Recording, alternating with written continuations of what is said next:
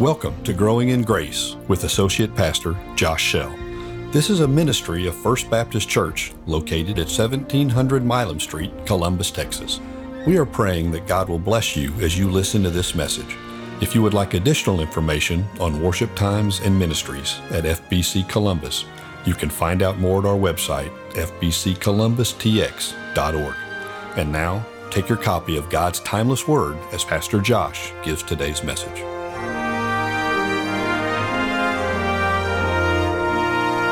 How are you guys doing this morning? Man, it's good to see you guys. This is a packed house this morning, man. We need to do daylight savings more often. This is awesome. Okay, so this morning we're going to be in Galatians chapter 4. We're going to be continuing to go through this book like we have been of the letter of Galatians that Paul wrote to the churches, verse by verse. And today we're going to be looking at verses 12 through 20, and I'm excited to share with you all what the Lord has been revealing to me through this passage. So as you guys know, my wife and I have actually recently joined the Parent Club, right? Which is awesome. It's been absolutely incredible. And I'm sure I can speak for all of us when I say this, that children are probably one of the greatest blessings this life can give us. Before I became a father, I had this idea of what it looked like to be a dad. And now that I'm a dad, it just far exceeds any expectation that I ever had of it. As we look ahead with our daughter, there's also going to be a time where all of these new things and all the things in what she's learning is going to come to a standstill, and it's going to be challenged. Society and culture is going to catch up to her. And as parents, Hannah and I have to be ready to be there for her when those challenges arise. And many of you guys know exactly what I'm talking about right now in this day. Many of you guys have children in schools who are being challenged with their way of thinking, with their religious beliefs, with their moral beliefs, with their integrity. And many of you have already experienced this with children, and unfortunately, it has severed or damaged that relationship with them, and you still haven't been able to mend it. And as I said, as this day for Hannah and I approaches, it's one that kind of gets me anxious. And the thought of it is overwhelming. But at the same time, as scary and overwhelming, or even as heartbreaking as it may be for us looking forward, I know it's also going to be a great privilege for us to come along Shiloh and to a reminder of God's truths. And I pray that's exactly what we all do currently in this day. We all need to remember what God has done for us, and we all need to stand fast in His truth. This next generation, as a youth pastor, I see it all the time. Not just with our students, but with students across the nation and the world. They are being challenged. Christianity as a whole, the foundational beliefs of what we understand and what we know is being challenged, and we have to be ready to stand firm with them. And I say all this morning to say that as we look at this passage in Galatians chapter 4, that's exactly what we have been seeing this whole time from Paul with the Galatian people. He is seeing what is happening to this church and how their beliefs in which they welcome so joyfully, what we'll see here, are being challenged, and is being distorted, and they're being turned away from the truth of the gospel and the freedom that we have in Christ. And that they had in Christ. And you can only imagine how this is making Paul feel as the one who brought this message to them. You can almost see that Paul is being the spiritual father to the Galatian people. So there's 5 things I want to pull out from this passage. I know some of y'all are like, 5, Josh? Are you sure you're going to be able to get through that? But 5 things I want to pull out of this passage. One is that Paul is appealing to them to remember their freedom in Christ. That's what we'll see in verse 12. The second thing is that he's going to appeal to them. He's appealing to them to remember how Christ encountered them, how they received the gospel. The third thing is for them to remember the joy of the true gospel. The fourth is to remember the deception of the flesh. And then the last thing that we're going to look at is the sanctifying work of the gospel. So let's read this passage together, shall we? If you guys would like to stand with me in honor of God's word, that would be incredible if you're able to. So let's read this together, picking up in verse 12. It says, "Brothers, I entreat you, become as I am, for I also have become as you are, and you did me no wrong. You know it was because of a bodily ailment that I preached the gospel to you at first. And though my condition was a trial to you, you did not scorn nor despise me, but received me as an angel of God, as Christ Jesus. What then has become of your blessedness? For I testify to you that if possible, you would have gouged out your own eyes and given them to me. Have I then become your enemy by telling you the truth? They made much of you, but for no good purpose. They want to shut you out, so that you make much of them. It is always good to be made much of for a good purpose, and not only when I am present with you. My little children, for whom I am again in the anguish of childbirth until Christ is formed in you.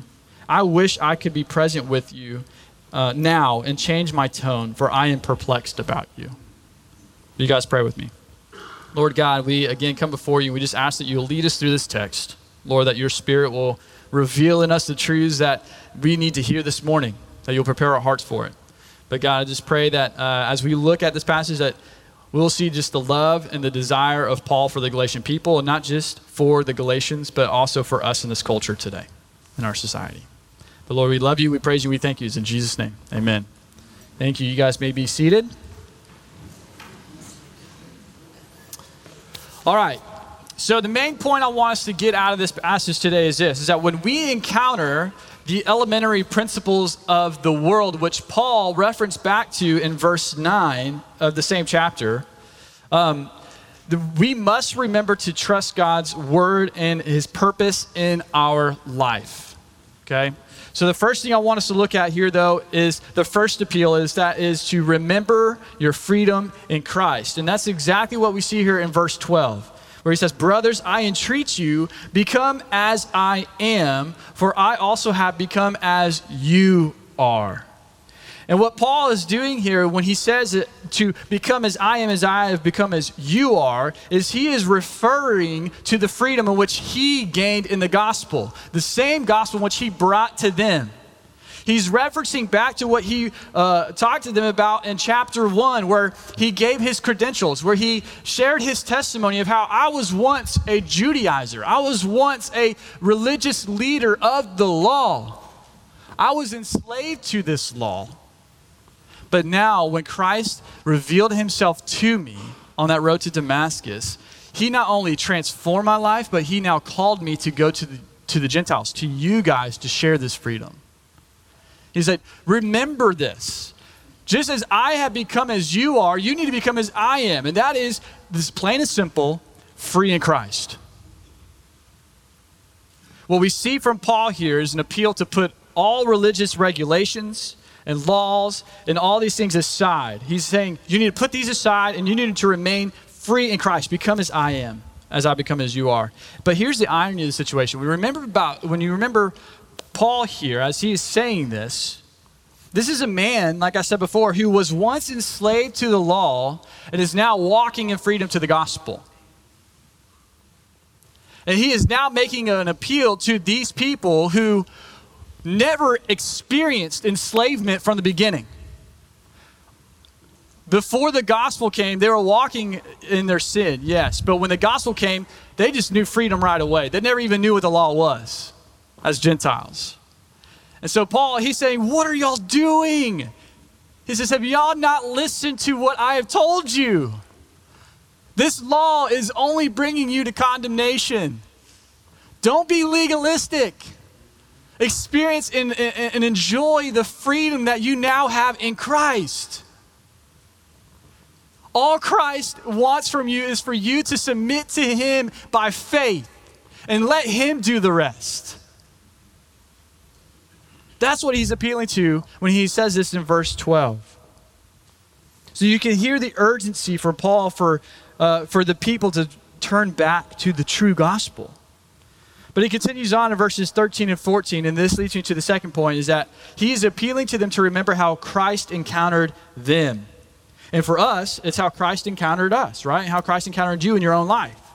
And what we see here in verse 13 says, you know it was because of a bodily ailment that I preached the gospel to you at first.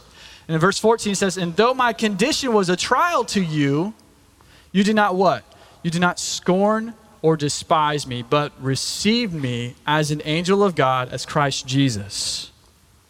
So what Paul is appealing to them here is to remember how Christ encountered them in the sense that it was not by coincidence or by accident that the gospel came to them. This was something that was ordained from the beginning by Paul. If you remember, during his conversion, Jesus called Paul to go to the Gentiles and to preach the gospel. So Paul here, what he's talking about with this ailment, some believe that he may have contracted malaria along the way in his journey. Some people also believe that he may have actually had an eye condition that was producing like pus coming out of his eyes, which is kind of gross, I'm sorry. But it would make sense going on to verse 15 when he talks about how they would joyfully gouge their eyes out for him, right? The little things, right, that you never really noticed before. So all this to say, though, is that Paul, because of this ailment that he has now received, he went into the region of Galatia. And as a result of him going to the region of Galatia, he met these people and they received him gladly. And guess what? He got to share the gospel with them. And as a result of sharing the gospel, they came to know the gospel. And they got to experience the freedom in Christ.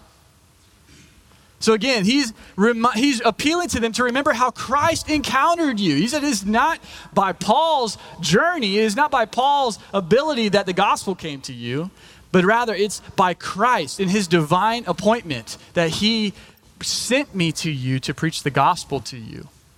And as a result of this, receiving Paul and receiving the gospel, we saw last week in verses 8 and 9 of this same chapter what happened to them. He said, formerly, when you did not know God, you were enslaved to those that by nature are not God's. But now that you have come to know God, or, God, get this, or rather to be known by God. So not that they came to know God, but rather it was the reversal here, that God came to know them.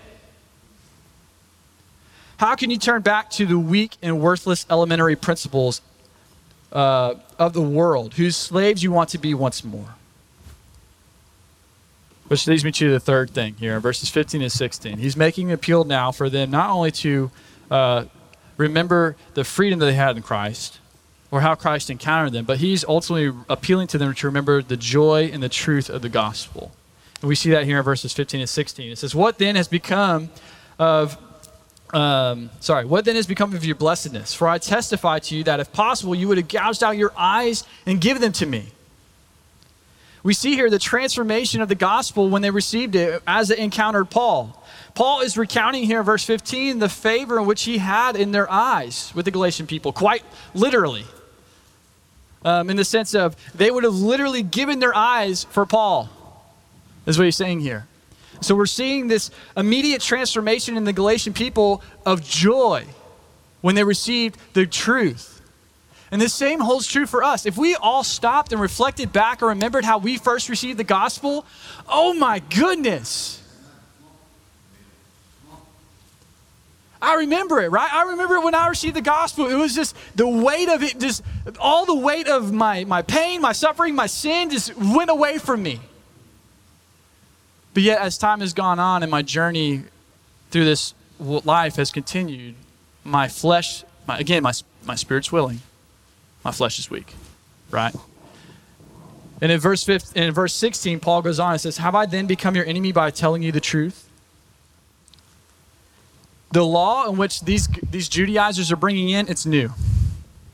They've never experienced it before, and it's enticing.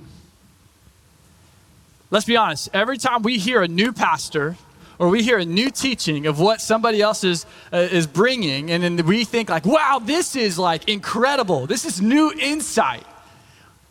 We get so excited about it because it's new. It's something that we have never experienced before. It's something that we've never recognized before.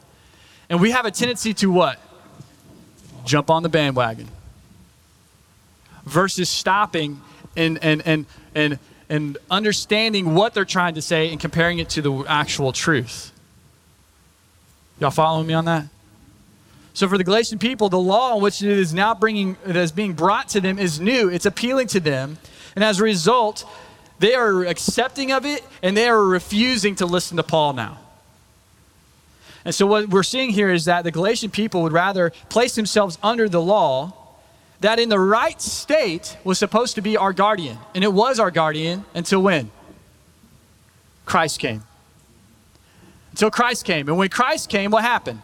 He fulfilled the law. He has become the law for us. So that way when we put our whole life in Christ, when we receive him and accept him, the law is fulfilled. We don't have to worry about the law at that point because he's fulfilled it for us, right? Don't submit to man's regulations and man's laws that will only bring you down, but rather stay in the freedom of Christ. But what Paul is doing here is a great example for all of us, by the way, of how we need to hold each other accountable.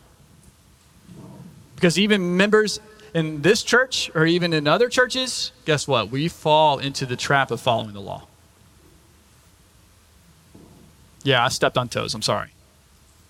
But it's the truth. And what Paul is doing here is what we see in Proverbs 27, 5 and 6. He says, better is open rebuke than hidden love.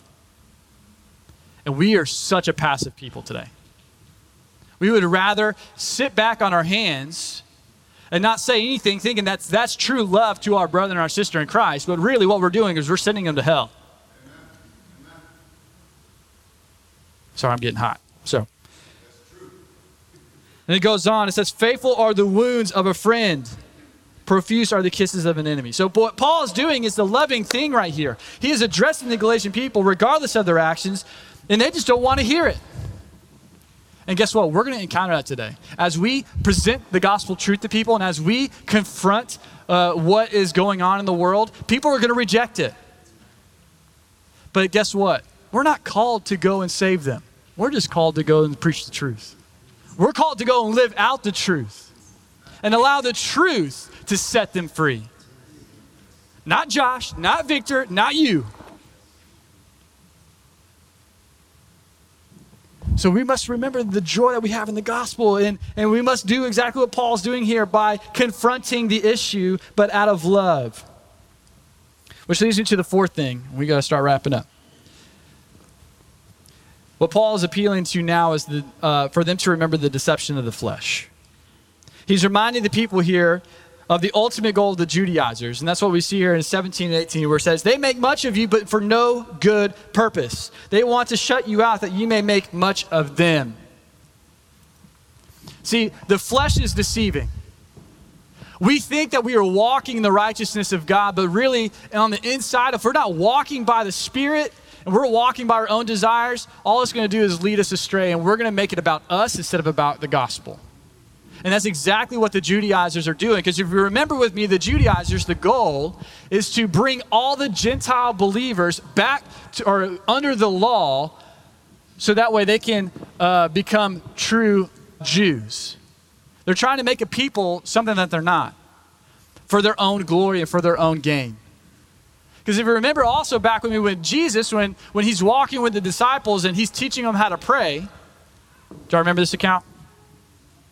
Jesus, the disciple says, Jesus, please teach us how to pray. And what does he say? He says, don't be like those hypocrites. Don't be like those hypocrites who stand on the street corners and in the synagogues and they make a scene so that way it's about them rather than about the intimacy of their relationship with Jesus. But he says but when you pray, go and pray in secret. And the Father who's in secret will reward you. He will hear you. So again, Paul is appealing to the Galatian people to remember the deception of the flesh, not to fall into it. And then that's exactly what we see back in chapter 1 and verse 10 with this big, bold question that we looked at where it says, where Paul was saying, for am I now seeking the approval of man or of God? Or am I trying to please man? If I were trying to please man, I would not be a servant of Christ. Man. We need to, again, I think we talked about this previously, but we need to stop and ask this question every single morning when we wake up. Because if we're only seeking the approval of man and we're trying to get their approval in our lives, we're in a bad spot. And we also see the same kind of heartbeat later on when Paul writes the letter to the Romans in chapter 12, verses 1 and 2, and it says, I appeal to you, therefore, brothers, by the mercies of God, to present your bodies as a living sacrifice, holy and acceptable to God, which is your spiritual worship. Get this. He says, do not be conformed to this world, but be what? Transformed. Wow. You guys get a gold star. Transformed by the renewal of your mind, that by testing you may discern what is the will of God, what is good, acceptable, and perfect. We need to be on guard against the deception of the flesh and those teachers who are trying to lead us astray. And if it doesn't line up with the word of God, we need to cast it out. Which leads me to the last point. We need to trust in the sanctifying work of the gospel. We need to trust in the Spirit to lead us in this life. We need to remember what the gospel has done in our lives. So now what we're seeing here in verses 19 to 20 is that we go from seeing Paul, who started out this letter as a harsh and stern coach, is now changing the tone here. And he is revealing his true care for their spiritual well-being in their lives. He goes from, like I said, from being a harsh spiritual coach to being a compassionate father longing for the well-being of his children. Verse 19 where it says, my little children, for whom I am again in the anguish of childbirth, until Christ is formed in you. I don't know how Paul knows what childbirth feels like because he's a guy, but as a new father, I kind of get a glimpse of what he's talking about. My wife understands. But what he's saying here is, my longing for you is that you just come back and be formed and shaped back into the picture in the image of Christ. He says, hear my plea. Remember the sanctifying work of the gospel when you first received it and how it brought joy in your life. It brought purpose in your life. And now the law is only leading you astray. As Paul is not only appealing to these Galatian people, but he is also appealing to us. He says, after you've come to know God, the true and living God who set you free from your sins and your transgressions, how can you go back to the things in which he tore down for you? Because let me tell you something. You did not tear down any of your strongholds. Christ did when he died on the cross that day. So as we wrap up our time together, though, my prayer this morning, as we've walked through this passage, and as we've reflected and remembered what Christ, what ultimately what Paul is appealing to the people, I pray that's exactly what we were doing in our own time together, is asking these same questions and remembering the things in which Christ did for us, right? But I pray that we will never stop, and that we will never forget to praise God for what he's done in our lives. We are called to be a remembering people. We are called to remember the mercies and the glory of God. I know that we're all in different places in our spiritual journey today. Some of us, you're like Hannah and I, where we're experiencing a lot of joyous things right now with our baby girl, Shiloh. Whereas some of you are probably on the other side of that spectrum, where you're walking through one of the hardest things that you've ever walked through in your life, whether it's a loss of a loved one, or whether it's a disease or a sickness, or whether it's a broken relationship in your family, or a broken relationship in your life that you cannot seem to fix. I just pray that as we think about these things, and no matter where you're at in the spiritual journey right now, that at the end of the day that we will stop, that we will remember what Christ has done for us and what the truth has done for us in this life and how it has ultimately set us free. So why should we submit again to a yoke of slavery? Will you guys pray with me? God, we thank you so much for your truth. We thank you, Father, for the way you first loved us. is not about us at all. It's all about you and the fact that you sent your one and only Son, Jesus, to come and to die on the cross for our sins, so that by those who confess and believe in the name of Jesus may come to know, or may come to have life and life eternal. And God, as I said, there's so many people, whether it's in this room, in our community, in our nation, who are all over the spectrum on their spiritual journey. And I pray, God, that you'll meet us right where we're at today. That you will, that we will remember what you've done, and that you will do a good work in us and through us. We give you praise, honor, and glory for the way that you pursue us, the way that you love us, and the way that you intercede on our behalf. God, we pray all these things in the only name that can save us, and that's Jesus. Amen.